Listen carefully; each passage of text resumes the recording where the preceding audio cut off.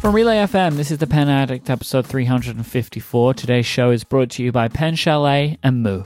My name is Mike Hurley. I'm joined by Brad Dowdy. Hi, Brad Dowdy. Hey, Mike Hurley. How are you today? I'm fine. Totally fine. Are you sure? Yeah, recovering. Because I think, just so we're clear, y'all just heard from us a couple of days ago when we were in the same room, and now we are back in our own rooms. And for some of us, that's a much longer trip than others. So I always worry about you on this episode. Like, are you actually upright and functional? Pretty much. Pretty much. I got home yesterday morning. I was in the airport for 7 hours, which was fun. Yeah. But that was fine. I just sat down, watched WrestleMania, and I was good to go, man. That was kind of all I needed on that day. But yeah, and then it was like a long flight, but it was good because I got some sleep on the plane. So I wasn't, and I haven't been like jet lag tired, just like jet lag disorientated, I would say is the way that I am right now. But if you are listening to this and you're thinking, hey, where's the live episode? Because we do release these closer together than usual. It's episode 353. It'll be in our show notes, along with a link to an episode of another show that I do called Ungeniused, which is a show about weird and wonderful Wikipedia articles. And we recorded one of those, me and Stephen Hackett, before the Pen Show. So, like the Pen Addict episode at Atlanta. So, this is another thing there that you might enjoy that we recorded also while we were there. Because if you bring an audience to us, we'll put a show in front of you that you weren't expecting. That is the Ungeniused guarantee. And I love it. I love it that way. So I won't spoil that episode, but I'm not sure if I made the point at the time you recorded it, but did you realize all of the sports we discussed were UK based? No, I didn't. That actually wasn't that's something to think about until later. We didn't realize that until later on, which is kind of funny. But it's definitely something to consider. We did, and the Hacketts were there because we had a video taken care of. They worked through some super weird technical issues to get the video shot. They were like really running around at the end because the cameras were overheating. I don't know if you caught like the frantic movement that started to occur. I saw hand signals coming from Steven was staged right in front of us, but I couldn't see his face. Then I saw the hands start flying and numbers start to pop up. And I asked him afterwards, and he was like, "Yeah, that's how many minutes I have until like the camera catches on fire." Yep. So they were doing some incredible camera judo. Like it's good that they're brothers, right? Because they were able to work together, right? Like in a non-verbal way, they could just understand each other. It's kind of funny. Like at one point, Steven texted me and he's like, "Look, don't want to worry you, but I just want to know how long you've got left." Yeah, so I'm cribbing off Mike's iPad for the show notes, and then all of a sudden texts start coming in. I'm like, and I didn't read the text because I didn't want to like stare at the iPad and while I was on camera, but I was like, that's interesting. Yeah, so this was a new technical thing that we dealt with, but there was no problem with the video. There just might be more cuts than usual towards the end. We'll see, but they're working on that now. I reckon within the next couple of weeks we'll have the video version, and you can hear all about it. And if you're a Kickstarter backer, you'll get contacted about it. If not, you'll hear about it on the show if you missed the Kickstarter update. So. Yep. I'll definitely send out an email with the link, password protected, kind of private link for all the Kickstarter backers. But as always, I can't wait. I'm deciding this is one of the shows that I usually re-listen to because I usually miss it, which we'll talk about later, like during the show. I don't remember anything that happened, so I'll always re-listen and then re-watch this one later. But we have more Atlanta Pen Show stuff that we want to talk about later on because it was still like a whole other day that we didn't get to talk about, which included, I think, this usually Brad's shopping day on Sunday. So it turned out to be the case. But we have some other stuff, including some interesting follow-up. So a couple of weeks ago, Brad had a fever dream and asked the question, can a Lamy Safari be Urushi'd? Can you Urushi a Lamy Safari? Well, can you? We're going to find out. That's the experiment that Jonathan Brooks of the Carolina Pen Company, he has accepted the task. He has a Lamy Safari from me and a Lamy AL Star from Anna, and he's going to see what happens. Like, he's going to test this out to see if it works. Even if it does work, I'm not sure it's a good decision. It may work. Like, I could Urushi my finger, but that's probably a bad idea, right? So we're gonna check this out and see what happens.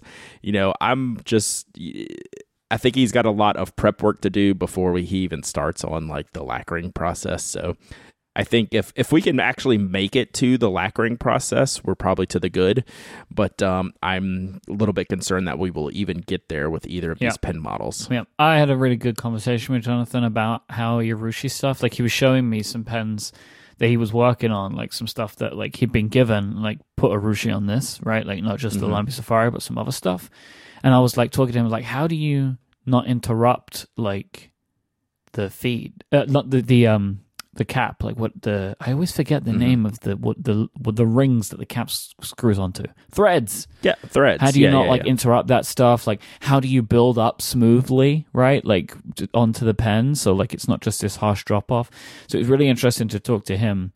If he manages to do this in however long it's going to take him to do it, we have to have him back on the show to talk about it, because I think it will be fascinating. Like, I'm really intrigued to be like, how does he deal with the ink window? Right. So yeah, like we were looking at where on the Safari where the cap connects is like the only physical contact point from the cap to the barrel, and we were going over that. It was like, well, we'll just have to leave it kind of natural, or else the cap will never seat. And the layers, change diameters. Like, are things going to fit as they used to? So yeah, it's an ordeal. Like, this is just one of those weird things that happened, and Jonathan's up for testing stuff out like this, which is, I mean, it's work for him, but it's fun for me. So I'm all aboard. It was fun to. I was asking him like, well, how are you going to do it? And he's like, I don't know yet. We'll see. And I really like that. He's just like, I've never done it before. I'll just give it I'll work on it, and we'll just see what happens. So it's super interesting. He's a mad genius scientist. He had a great show too. It looked like his table was completely swarmed the whole time for good reason. But you are a weirdo and offered up quite the safari for sacrifice. So can you? What is it called? Is it concrete? Was that? I think it's called. I tried to find a good link for you this morning so we could put it in the show notes, because I knew this topic would come up. I call it oyster gray. The main name that I saw online was Griso, Griso. What the real official? This is such an old model and such a rare model that I couldn't find much information on it. So yeah, but this is one of my most used safaris. Like, this is practically like my beater safari that I use more than any other safari. So why shouldn't I use this one? Well, but like, why do you use it more than any other safari? I don't know. I find it interesting. But now you're going to lose all of that, right? No, it's still under there. I still know what it is. It's still special to me. I like the chartreuse ones or all those other limited editions that came out all at the same time. Those are boring. Like, and then I like the Smurf one, the blue one with the red clip. I don't want to hide that one. I enjoy using that one, and it looks good as it is. The Griso Gray is actually pretty boring. Sure. In general, it just happens to be considered one of the rare ones. Like, there's, like, I wouldn't do it to like a terracotta orange or, the original green, whichever the green that came out at the same time as terracotta. I'd never do that.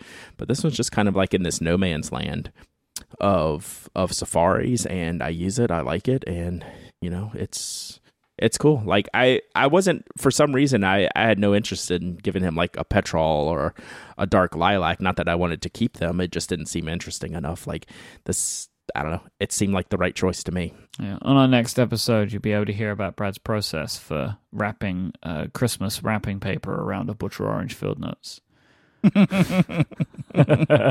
Yeah. So I mean, I have a Butcher Blue notebook in an envelope right now that's going to someone whenever I address it. Damn. Yeah. That's what are they gonna do? Story. Graffiti on it? Send it back to you? Just paint it with like black paint. Send it back. I don't care what they. Speaking of black paint, my very very black Stuart Simple ink backed on Kickstarter, so I'll paint something black with that when it comes in. Good. Maybe a butcher orange or something. I do understand what you're saying, though, right? Like, it is interesting that you did choose a rare one, but it's not like you just picked that one out of your collection. Like, if it's one that you actually use, then I kind of understand it. It's like got some miles on it, so you want to treat it. Like, I get it. Yep. Yeah, that Safari is the one that's on my desk all the time and in use. Then you've chose the right one. That's your one. Yep. Right? That's your Safari. Yep. And now you're basically like promoting it. I don't know. Like you're ordaining it. Like this is something, right? Like it's the Safari that's going to be worth, I don't know, it's going to like 10 times in value because of this or something.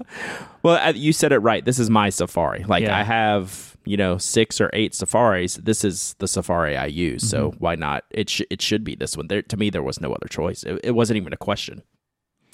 There was a little thing I saw rolling around some tables during the Atlanta Pen Show, which was a pair of orange six-sided die. Mm-hmm. What's that all about?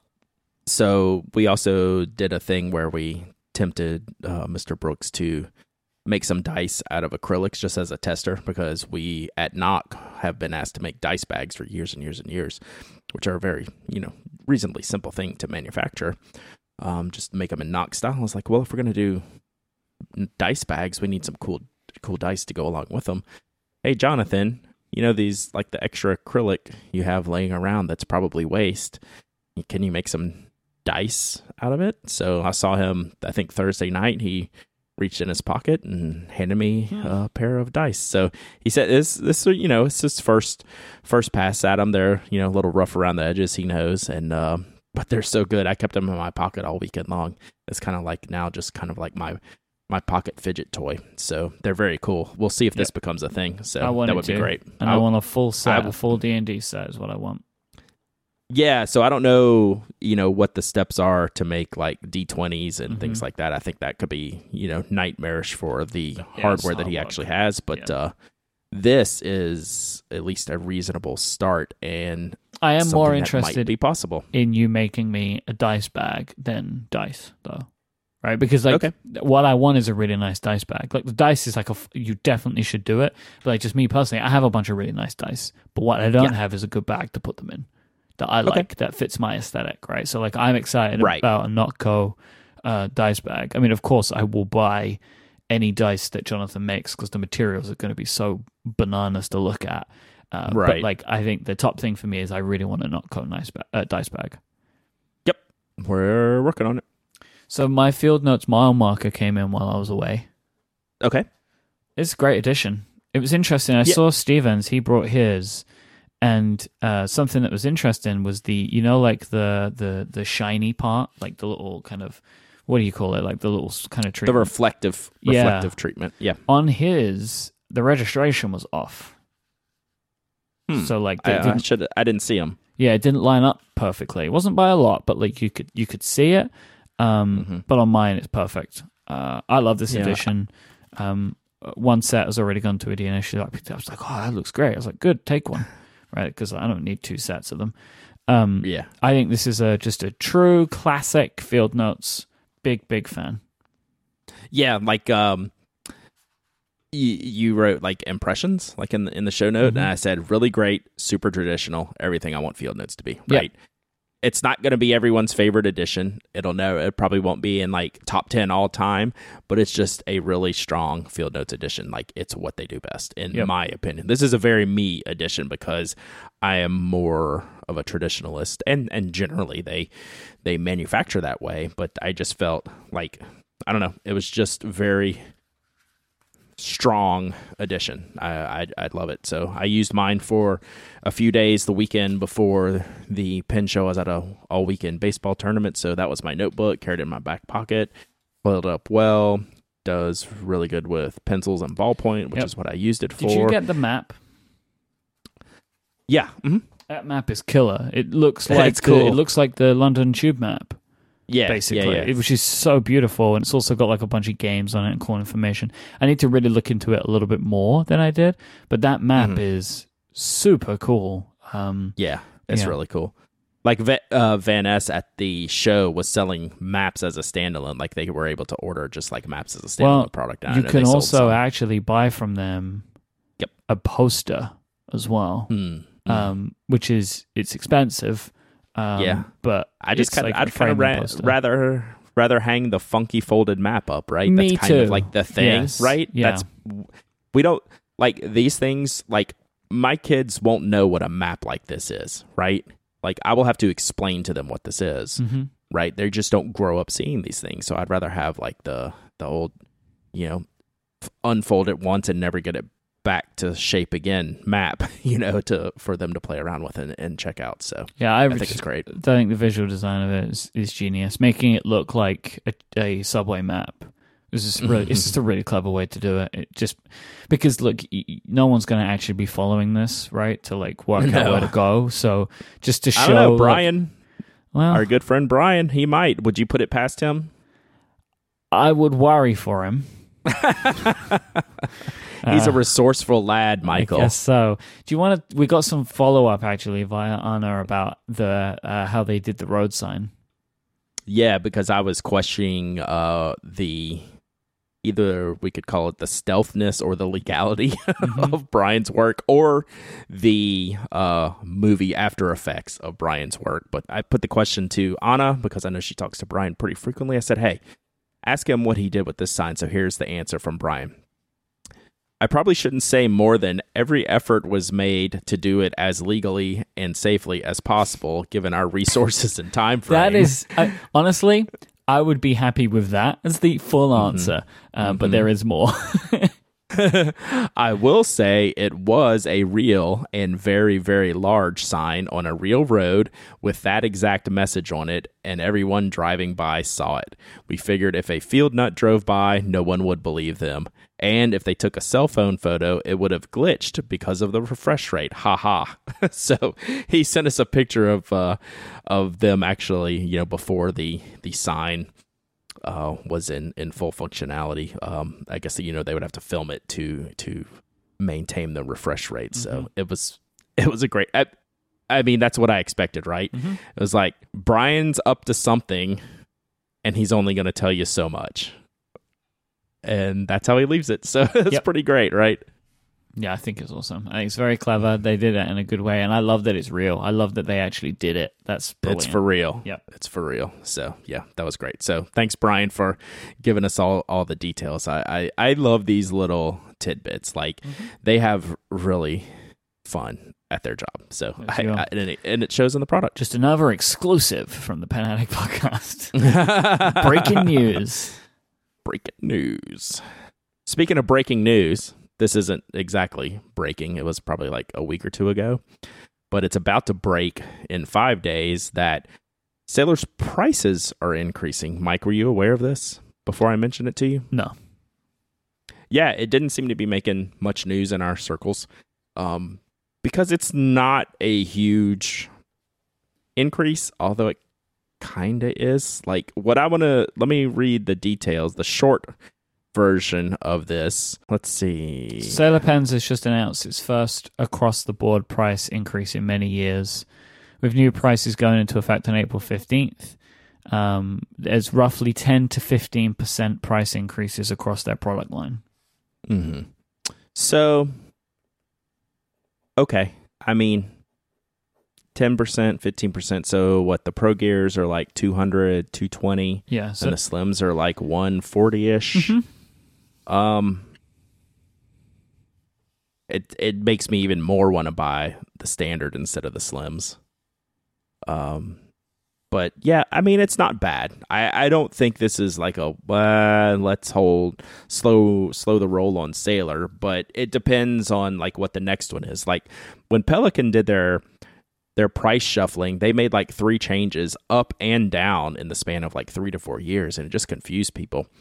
I don't recall Sailor having a price change since we've been doing this, and like they said, what did they say? It was like the first one in like 5 years or something.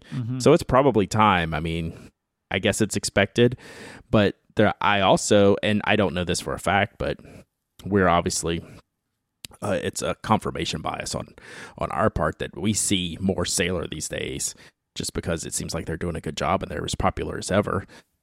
But I also know that within the past 3 or 4 years, they were close to bankruptcy. So it's probably a decision they just had to make at some point, you know, for the long-term benefit of the company. I have no problem with it. Yeah, the price, it's not if 25% would be like a painful jump. If 10%, it's okay. It's like if I pay $200 for a Pro Gear, would I pay $220 for the same pen? Yeah, I would, because they're brilliant.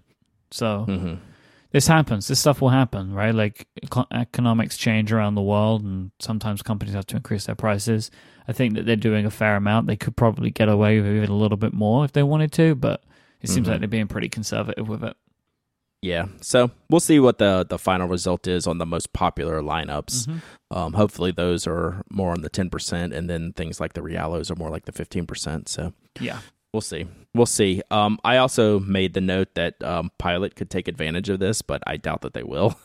You know, Pilot's 912 lineup is the perfect Pro Gear competitor, and they just could not have less interest in going up against them at all.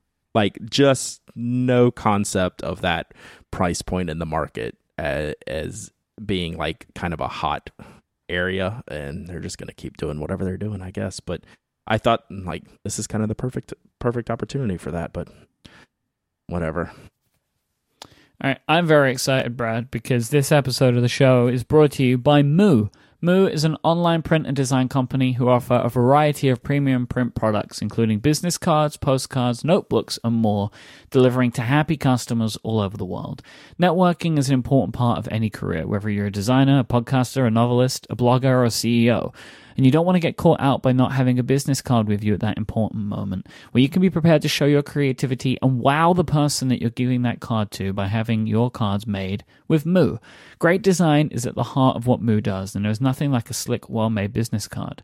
Not only are they super easy to design and order, Moo business cards also have extra special touches like gold foiling or spot gloss. They have thick, textured paper, all of this stuff allowing your artwork and your card to really stand out, giving you everything that you need for a high-quality, memorable business card. It's great to see your hard work on a screen. Sometimes it's even nicer to hold it in your hand. I have some Moo business cards. I had some before. I just ordered some new ones. And I got rounded corners, which I think is super great. A bunch of different colors. So like I have like one side which has all my information, and that's just like the Relay FM blue. And then on the other side, I have like, I just wanted to use a bunch of different colors, and I can do that really easily. You can have multiple images even in the same order, which I think is fantastic. But I also got what I love this about Moo. I've got these cards before where they kind of sandwich it with a color in between. I think that looks really great. So your cards end up having this, like, they're super thick, so they feel really professional, but have this great color in the middle. You can count on Moo to help you make a great first impression, whether you need business cards for a meeting, customized flyers for an upcoming event, or even stickers, greeting cards, notebooks, and postcards. Moo's notebooks are available in soft and hardcover. You can customize them with your brand if you're ordering 50 or more. Their hardcover books have a tough tactile cloth cover, and their softcover notebooks are lightweight with sewn binding. These are amazing, by the way. They sent me both the hardcover and the softcover book, and I'm using the hardcover notebook I'm playing Dungeons & Dragons right now, and it's my D&D book. What I really love about it is the cover is not stuck to the spine. It's just stuck to the back. So when you open it up, you can have it all lay flat. It's a very clever design that I hadn't seen that anywhere before. And I think that it's really great. I was genuinely really pleased and surprised at just how good their notebooks are. So they're definitely worth checking out. They have a collaboration with the graphic designer Kate Morose as well at the moment. Whatever you need, Moo have got you covered with their easy customization options, and you can get 15% off your order right now when you go to moo.com and use the promo code PRINT15 at checkout. That is MOO.com and the code PRINT15, PRINT15 at checkout to get 15% off your order and show your support for this show. Our thanks to Moo for their support of the Pen Addict and all of Relay FM. Moo, let's get physical. Whoa. I was pretty excited when you dropped this on me a couple months ago. It's like, we got Moo coming to the podcast. I was like, yes, this is going to be great because, number one, their notebooks they shocked the stationery world when they launched them. I think it's been close to 2 years now. I think it was before last year. And they were so good. The paper quality was great. The price was sold out great. Forever, right? Because they were like such a surprise to everybody. Yep. So now they've grown and expanded that lineup. 50 units for custom logo is a pretty low number when it comes to printing, so that's pretty good if you're looking into that for your business or something like that. So yeah, I'm gonna look into this further. I need to update my business cards, so I might look into that. So yeah, this is really good. Thank you, Moo, for jumping aboard the Pen Addict podcast, and I can't wait to get some of these notebooks in my hand. The refreshed lineup that they have, including the soft covers, which I've never tried. I've only tried the hardcover. Really good. It's really good. They do colors on the inside too. It's very nice. Yep. All right, so what else did you buy at the Atlanta Pen Show? I will say I didn't buy anything else for me. I bought actually, everything I said on the show is everything that I purchased. So my King of Pen and the Pilot 101st Anniversary, the yellow color. Yes. That's all I bought at the Pen Show. Don't want to say I'm restrained because I bought a King of Pen, but I at least stuck to my guns, right? I was going into this show buying one pen or another, and they're about the same price. So I was proud of myself on that one. Yeah, so... I also bought, I did buy a gift, as Jesse in the chat room is reminding me. I bought one of Julia Scott's octopus mugs from, she has a company called Semi-Cool Ceramics. And that was I didn't want to talk about it on the episode because it was a gift for my wife, Adina, because we've always spoken about getting one of her mugs. And I was like, haha, I will get one. I absolutely just adore Julia's work. Julia is also the host on Make Do on Relay FM. And so, you should go and check these out. They're really excellent stuff. And hopefully, people, including me, have been trying to twist her arm about maybe trying to get a table at next year's Atlanta Pen Show. So I think that Pen Addict listeners should be bugging her about that too. Yep. So that they are so cool. They're beyond cool. So we've already talked about, getting her to ship me stuff ahead of time so she doesn't have to travel with ceramics, which could be a nightmare. So real quick before I get into the few other things that I picked up, still going strong with the King of Pen. Any more thoughts on that? I mean, you already have one. It's fantastic. It's just such a good pen. It's glorious. I adore it. It's ridiculous. In every possible way. I got a broad nib on this one, which is like a very different feeling experience to the medium that I have on my ProGate King of Pen. It's very, very different, which I love. I found a way, Brad, to explain. Did I give my explanation of the King of Pen on the episode, or did I just say that about if you're in a room with Harry Potter and Hagrid? Did I talk about this? Yes. Yeah. We've talked about that, whether it was on that show. I definitely remember the story. I'm pretty sure it was on the show. I don't know if it was at the bar. Yeah. Yeah, I haven't re-listened yet, which we're going to talk about. Yeah. But if in case I didn't, just to reiterate, the King of Pen, it's almost like a prop if you were trying to make somebody look small because they're in a room of a giant. Yep, it is abnormally large, but somehow just right, and that's what's always confused me about them. So the one pen that I picked up on Sunday that I didn't have a chance to talk about on the podcast was the one pen on my list, which was a Leonardo Momento fountain pen. I chose the Hawaii model for its stunning, kind of swirly, stripy acrylic. And I bought this one from the Nibsmith, and it comes with a steel nib. I got an extra fine nib. One of the great things about purchasing something from Dan is he will check and tune the nib if necessary. So this thing writes amazingly. Their steel nibs have a little bit of give in them, so it's a softer. For my writing style, this extra fine with a little bit of give is perfect. I would not want to go to a fine nib for me.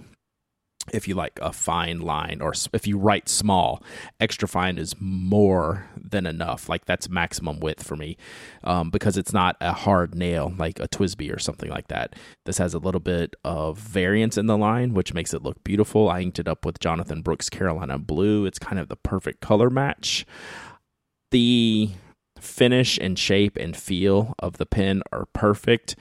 If you are obsessive about your acrylic stripes lining up, you do not want this pen, because there's not one section of this pen that that jives with the next section of the pen. It's got a blind cap. I'm really pleased you mentioned it, because I looked at that pen of yours and I didn't want to say it at the time in case, I don't know, you just didn't want me to say it, but there's no way I could live with a pen like that. Every part of it was unmatched. It drove me bonkers. So I'm taking off the cap, right, and I'm looking at the pen. So there's 4 distinct sections. There's the grip section, There's the threaded section, there's the pin barrel, and then there's the blind cap, because it's a converter pin, but it's got the little blind cap, so you can unscrew that and twist the converter like a little fake piston mechanism.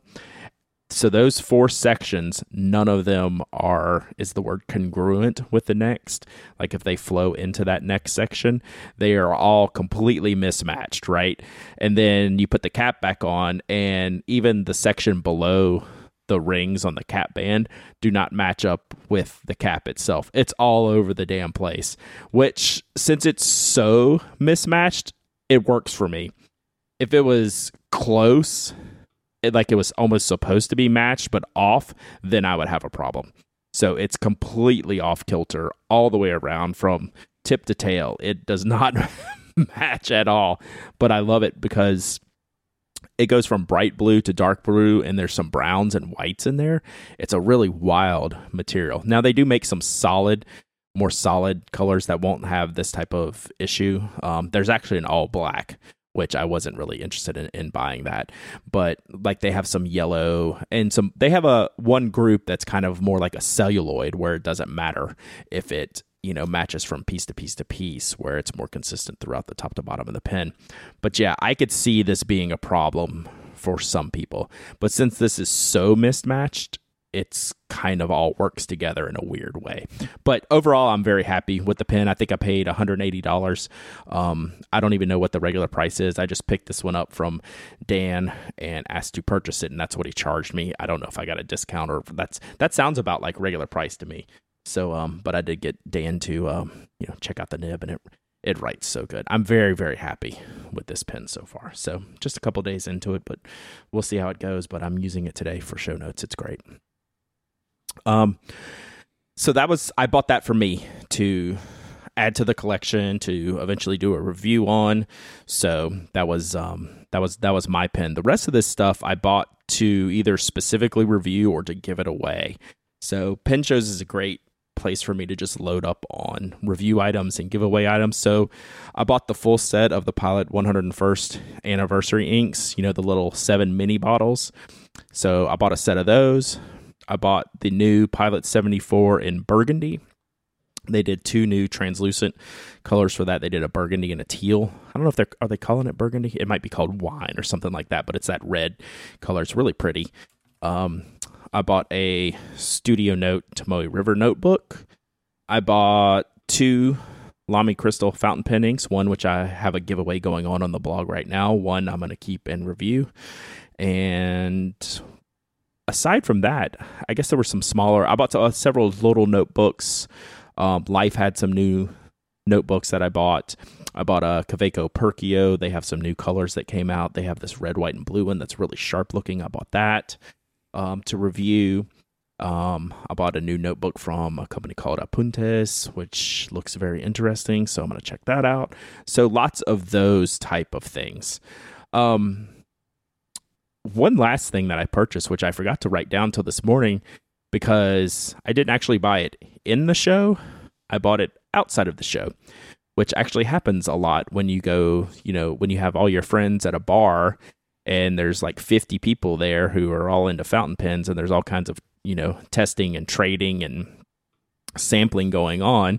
I was able to buy a Franklin Christoph Pocket 66 Ghost, which is the white barreled that has light translucency in it that Franklin Christoph does. So I bought a Pocket 45 last year from a friend, and I love how that barrel looks when it's eyedroppered. So one of my friends, Sandra, who was here earlier, and she was here at the show this weekend, she had one for sale, and I was like, yes, I will take that, please. So that's another cool thing about pen shows. Like if you're there more than the show hours, you get to check out other people's stashes, at night, and sometimes those things are for sale. A lot of people will bring things to sell at like the bar, and we were sitting at the bar and we made a deal on the Ghost, and now it's mine. So that's kind of a neat thing, neat little additional bonus that you can have at pen shows that are sometimes not talked about. So that was, I want to say it, but it really wasn't, because then you and I and Tiff and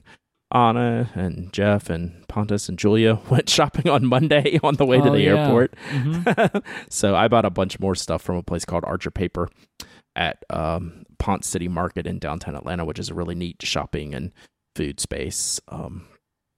So bought a bunch of pencils and paper goods. I did pick up the new extra firm Blackwing pencils, which I had been wanting. So yeah, we did more stationery shopping after the pen show was done. So I ended up with all kinds of stuff. I was maxed out on the return trip home. Like I came with an empty bag and it was full by the time I came home, and all my bags were packed to the hilt. So it was a very good show from a stuff perspective.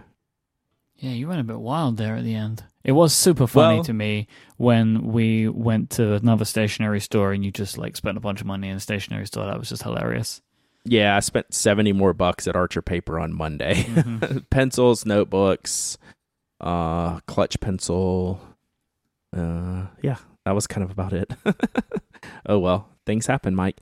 I used this show to kind of restock the cupboards. Not that they're ever bare, but for review and giveaway items. Like I bought, the pens we talked about on the show, which I would review, of course. The Matt Martin pen and the Mont Blanc M and the Leonardo Memento were all my pens, and the rest of this stuff will be other people's stuff eventually. Yeah, that makes sense. So that's kind of so. Sometimes I don't have that opportunity at Baltimore to go around and like pick and choose all kinds of things. I have to work at the table. So, maybe we can segue this into like the overall thoughts of the show itself. Yeah. If you want to get us started on that, what were your thoughts? This year was weird for me. It just felt very different. It was an overall emotionally draining experience. For a bunch of really special reasons, like professionally and personally. Mm-hmm. So it was very different. Part of that for sure was understanding that it was the fifth time that we'd have done this, and just kind of seeing old friends and new friends. It really made it kind of like brought to the forefront for me kind of what we're doing here. Mm-hmm. And there's just like a bunch of stuff where it's like a lot of these things that happen in our community don't match with a lot of the other stuff that I do. Like the outpouring of support and the way that the numbers kind of all shake out. It's like, the amount of people we can get to come to a live show in the town.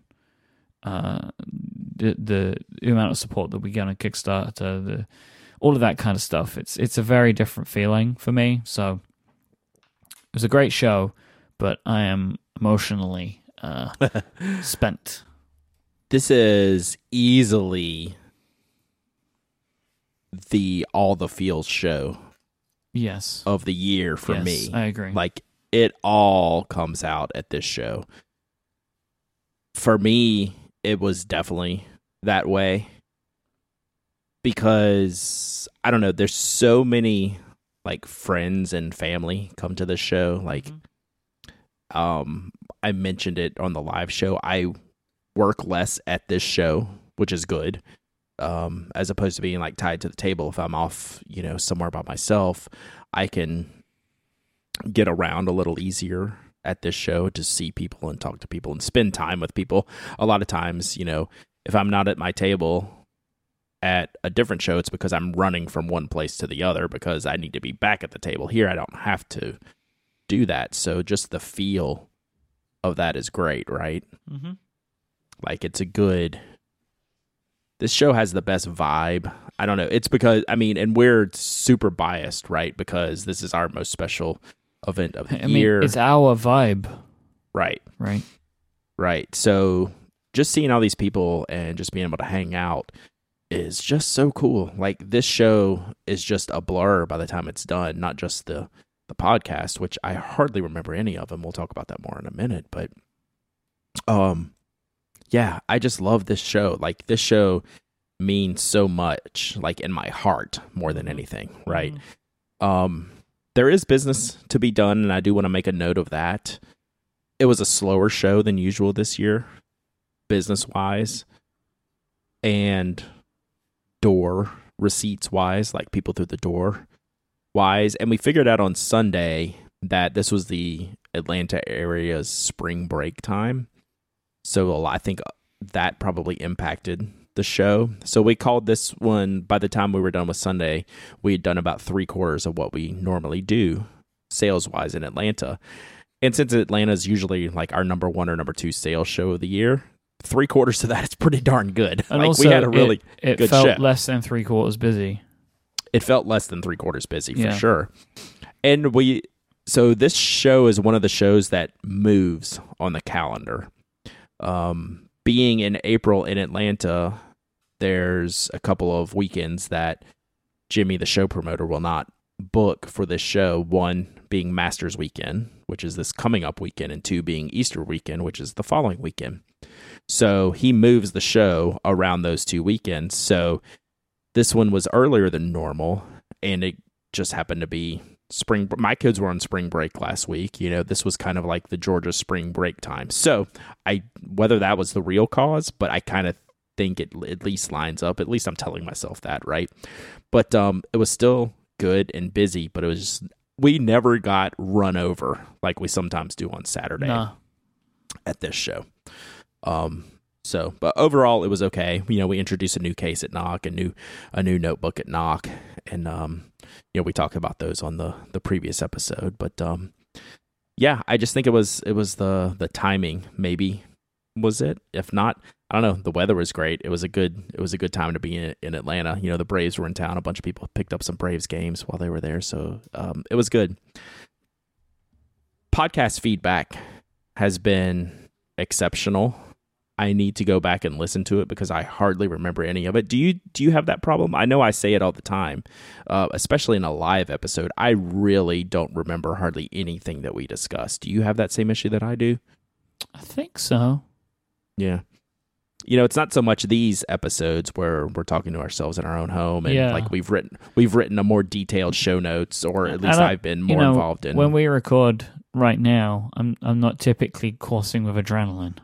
Right, exactly.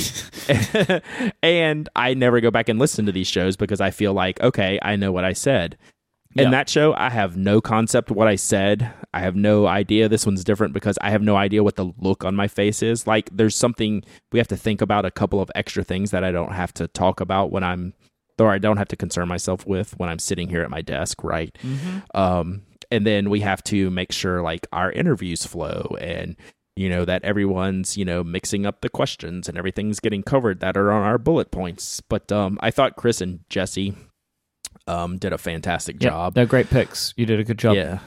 Yeah. So I had been wanting to dig into their stories a little bit more. I thought they were super as guests. And as always, I think I said this to you after the show or after we finished that, this could be a 3 to 4 hour show without question. Mm-hmm. Like, that's my biggest problem. Like, you even made fun of me one point about my rambling questions, and which is true. Like, that's just how I get, because I just want to know more. I want to sit there and pick these people's brains for like hours. You asked me at one point, even before we had the guest, like I was talking about how much I love this crowd and everything, and it's like, you're like, don't cry, or you're not losing it now. And I was like, no, I wasn't even close. But I will say, I want to go back. I can't wait to see the video. One point when Jesse was talking, I almost lost it. Like when we were talking, about being a female in a male-dominated industry, and just how much she like crushed the answer to that question. I was watching you. I started to lose it. I was like, boy, I hope she keeps talking so I don't have to, because it's not going to go well for me.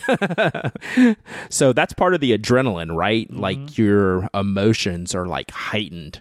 So, and I'm already an emotional person to begin with. And I'm like, damn it, Jesse, you're going to make me cry right here on this show. And it was just such a good answer. And I'm so proud of her. And she killed it. And her and Chris were just great guests. So, yeah.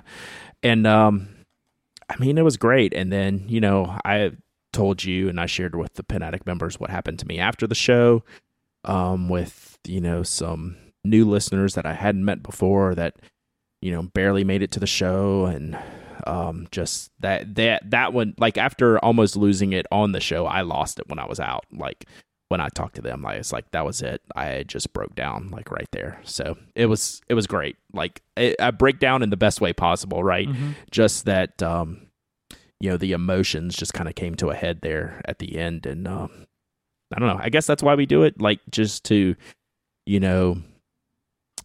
make people like enjoy like pens and writing, and the community as a whole being so supportive of that and wanting to do like special things for you, or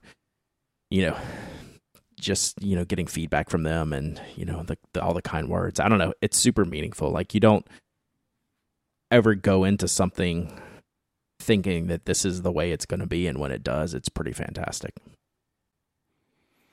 So that was the Atlanta Pen Show for 2019.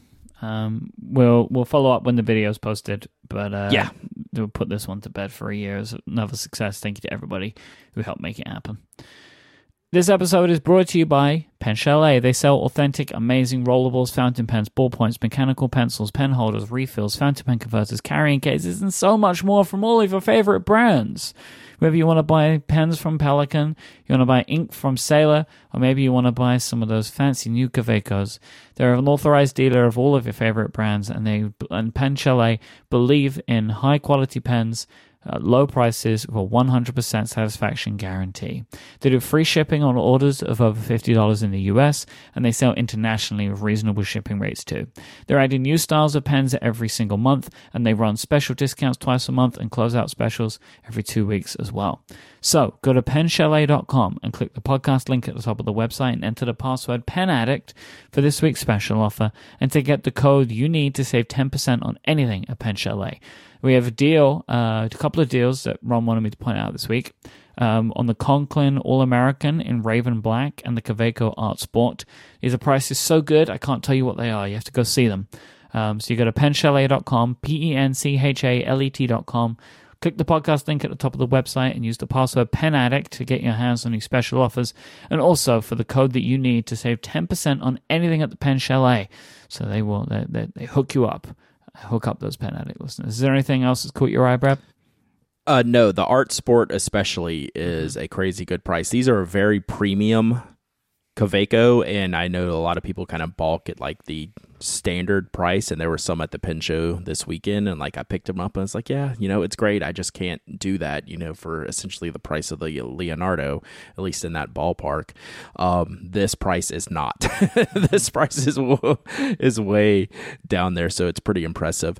And there's also he has a pen in here called the Visconti Vertigo, which I'm not familiar with. It looks like kind of an upgraded Van Gogh. It's kind of nice. I know you're not a big Visconti clip guy, but these swirls on this and the shape of this, I'm coming around on some of the more reasonably priced Viscontis. I'm going to have to start mixing those into my rotation a little bit, because some of the newer pens that they're coming out with, they're doing a good job at kind of matching the price point to, the expected price point to the real price point, whereas usually they would kind of, really be proud of their pricing. Now they're getting into a more realistic price range and offering a really good quality pen. So I'm going to have to start paying a little bit more attention to what Visconti's doing this year.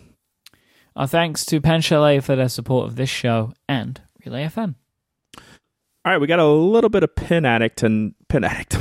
We have some Pen Addict to discuss here on the Pen Addict, Mike. I'm not sure if you know about that. I don't know if you could have noticed, but we are we're like firing at about 75% today. Yeah. We've got some Pen Addict to do here.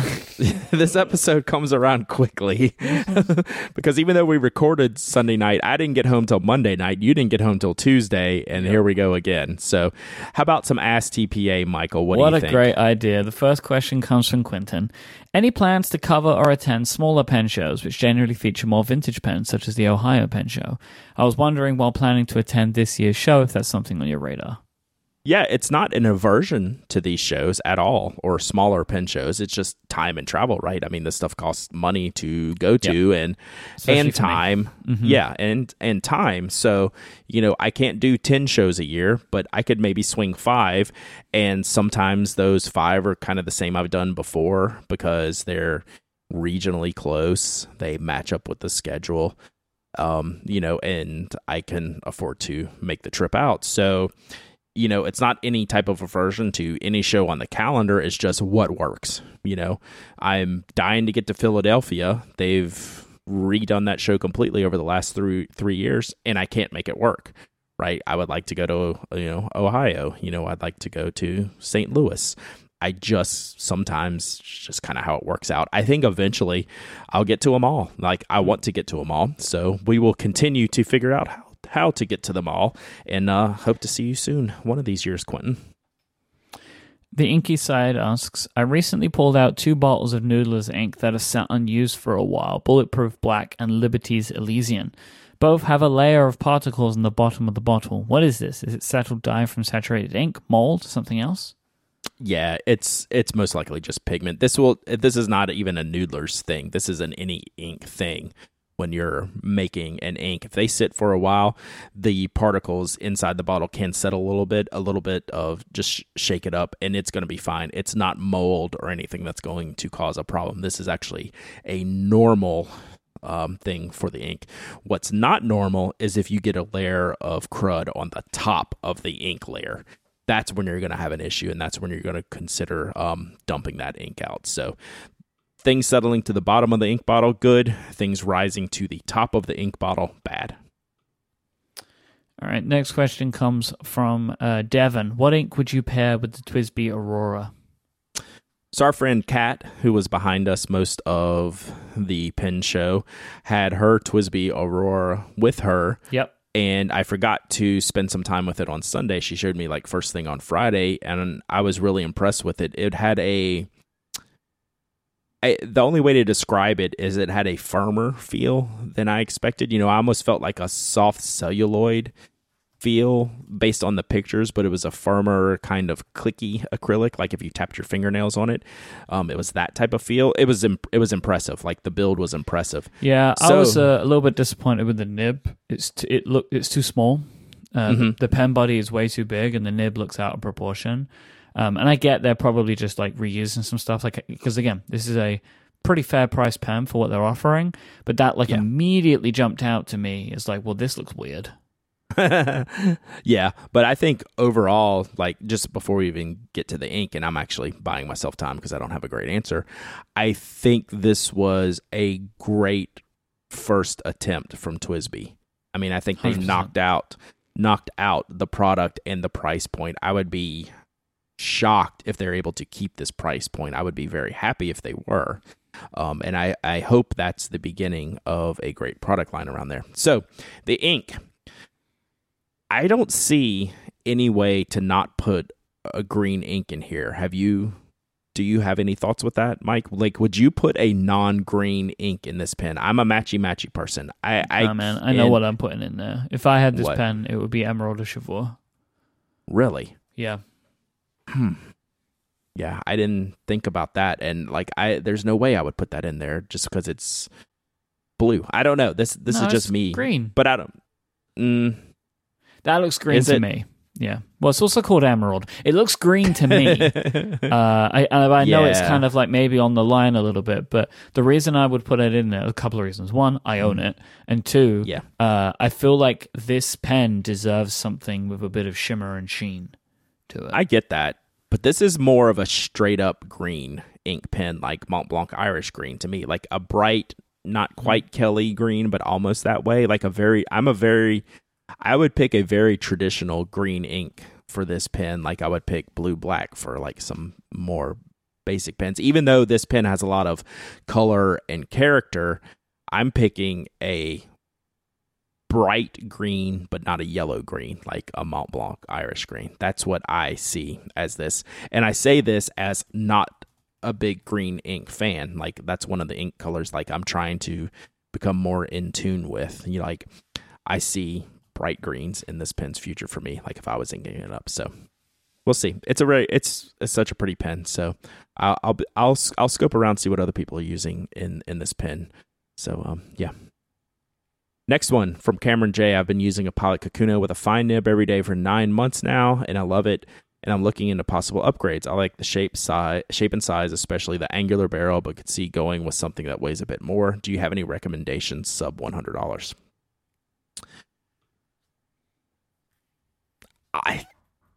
think it's the TWSBI Eco. Like, I feel guilty saying that because I say it all the time. That pen is so good. I would buy that pen over the TWSBI 580, I think, these days. It's just that good of a pen. It's enough of an upgrade from the Kakuno to be a difference maker. Yeah, I mean, it's way under $100. It's like, I still, have difficulty in the $70 to $100 range finding something really, really good. Like, you can get the Pilot 3077-6 with a gold nib if you shop enough in the upper, and for $80 or something. Like, if you want to do that, I think that's an option. Otherwise, I think you go with something like the TWSBI Eco. I mean, there's lots of fun pens in this price range, but as far as something better, I just love the Eco so much. And speaking of which, I meant to put it in the show notes. They have a translucent orange cap Eco coming, Mike. So that's a good one. Maybe we'll put that in the show notes for next week, because there's actually a topic I want to discuss around that. Okay. Yeah, I agree with you on the Eco. I think the Eco it's my default starter pen now. Like, I think that's the pen. I think it's that, or I think it's that, or you go up to the 3776 that you can find if you look not all that hard enough. So that's my answer to that. All right, our next question comes in from Catherine P. Is there a model of the Sino DX, Sigma DX, I can't remember which one, that uses... is there a model of the Sigma DX that uses that refill but as a click mechanism? I feel like yes, but I can't find it for sure. Basically, Catherine wants a click mechanism for the Sigma DX. There is not, and that has always been traditionally the issue with people wanting to use that pen. The closest you can get is called the Uniball Signo RT1, which is a fantastic pen in its own right. It comes in a huge range of colors. It comes in all the tip sizes that the DX comes in, but it is not the same writing experience. And that's kind of unfair. It's like comparing an amazingly good pen with a near perfect pen. If the DX is a 10 out of 10, the RT1's like a 9.5 out of 10, but I can tell the difference when I write with them. It's not exactly the same. It's close enough, though, to where you will very, very much enjoy using the RT1, but there is no such thing as a DX retractable pen. Althaven asks, Sailor nib designation is confusing me. Is there a difference between the HF and F nib designation? I can't find anything definitive online. The H version doesn't seem to exist in a catalog. It's confusing to me too, Junie. I don't understand, and I thought I had it down for a while, and then the more consistency I see with the H designations on the nib, the more I question myself. So I actually want to do some more research into this. I'm not comfortable committing to anything that they're doing with the nibs right now, other than it doesn't seem to be like there's any type of variance unless you get into the soft designations. The H designations almost seem like stock, but I'm not going to commit to that until I do some more research on it, because it feels like the standard nib to me. And finally, Framinator asks, I really like the Juice .38 refill. Can you recommend a better barrel that won't break the bank? Yeah, so the Juice is the best Pilot G2 compatible refill there is. And if you're looking for a Pilot G2 compatible pen, your options are pretty wide and varied if you want to go into like a machined Kickstarter type pen. So like the Keras Custom Retract or the Tactile Turn Mover. Those are kind of my first two choices. They're in that $40, $50, $60 range, I think. But shop around anything that fits the Pilot G2, not the Parker G2. Don't get confused there. Anything that will fit a Pilot G2 gel, the Juice is an exact match for that. And I like what Keras Customs and Tactile Turn do for an upgraded barrel for the Juice. Is that it? Are we done today? That is it, buddy. All right. Well, if you want to find our show notes for this week, you can go to relay.fm/penaddict/354. Thank you so much to our wonderful sponsors, the fine folk over at Moo, and the even more wonderful people over at Pen Chalet as well. We have lots of wonderful sponsors. So wonderful. We love them all. If you would like to find Brad online, you can go to penaddict.com. You can find him there. You can go to knock.co. He is at Dowdyism on Twitter. Pen Addict on Instagram. Brad, are you streaming? We might do an unboxing stream tomorrow if I can get caught up on everything. Like, I'm doing a pretty good job getting caught up. And always after a Penn show, I always have boxes full of stuff. So despite all the madness that came home with me from this show, I have pulled aside 4 separate packages that I have not opened just in case I get time to stream this week. So look out for that. That's at twitch.tv/penaddict. That's where you'll be able to find that. I am Mike. I am YKE. Follow me on Instagram. It'd be great if you could. I would like that very much. This show is part of Relay FM. There are many shows here at Relay FM that you may enjoy, so you can pick one of those up for your podcast listening pleasure. Thanks so much for tuning in to this week's episode of The Pen Addict. We'll be back bright and fresh next week. Until then, say goodbye, Brad. Goodbye, Brad.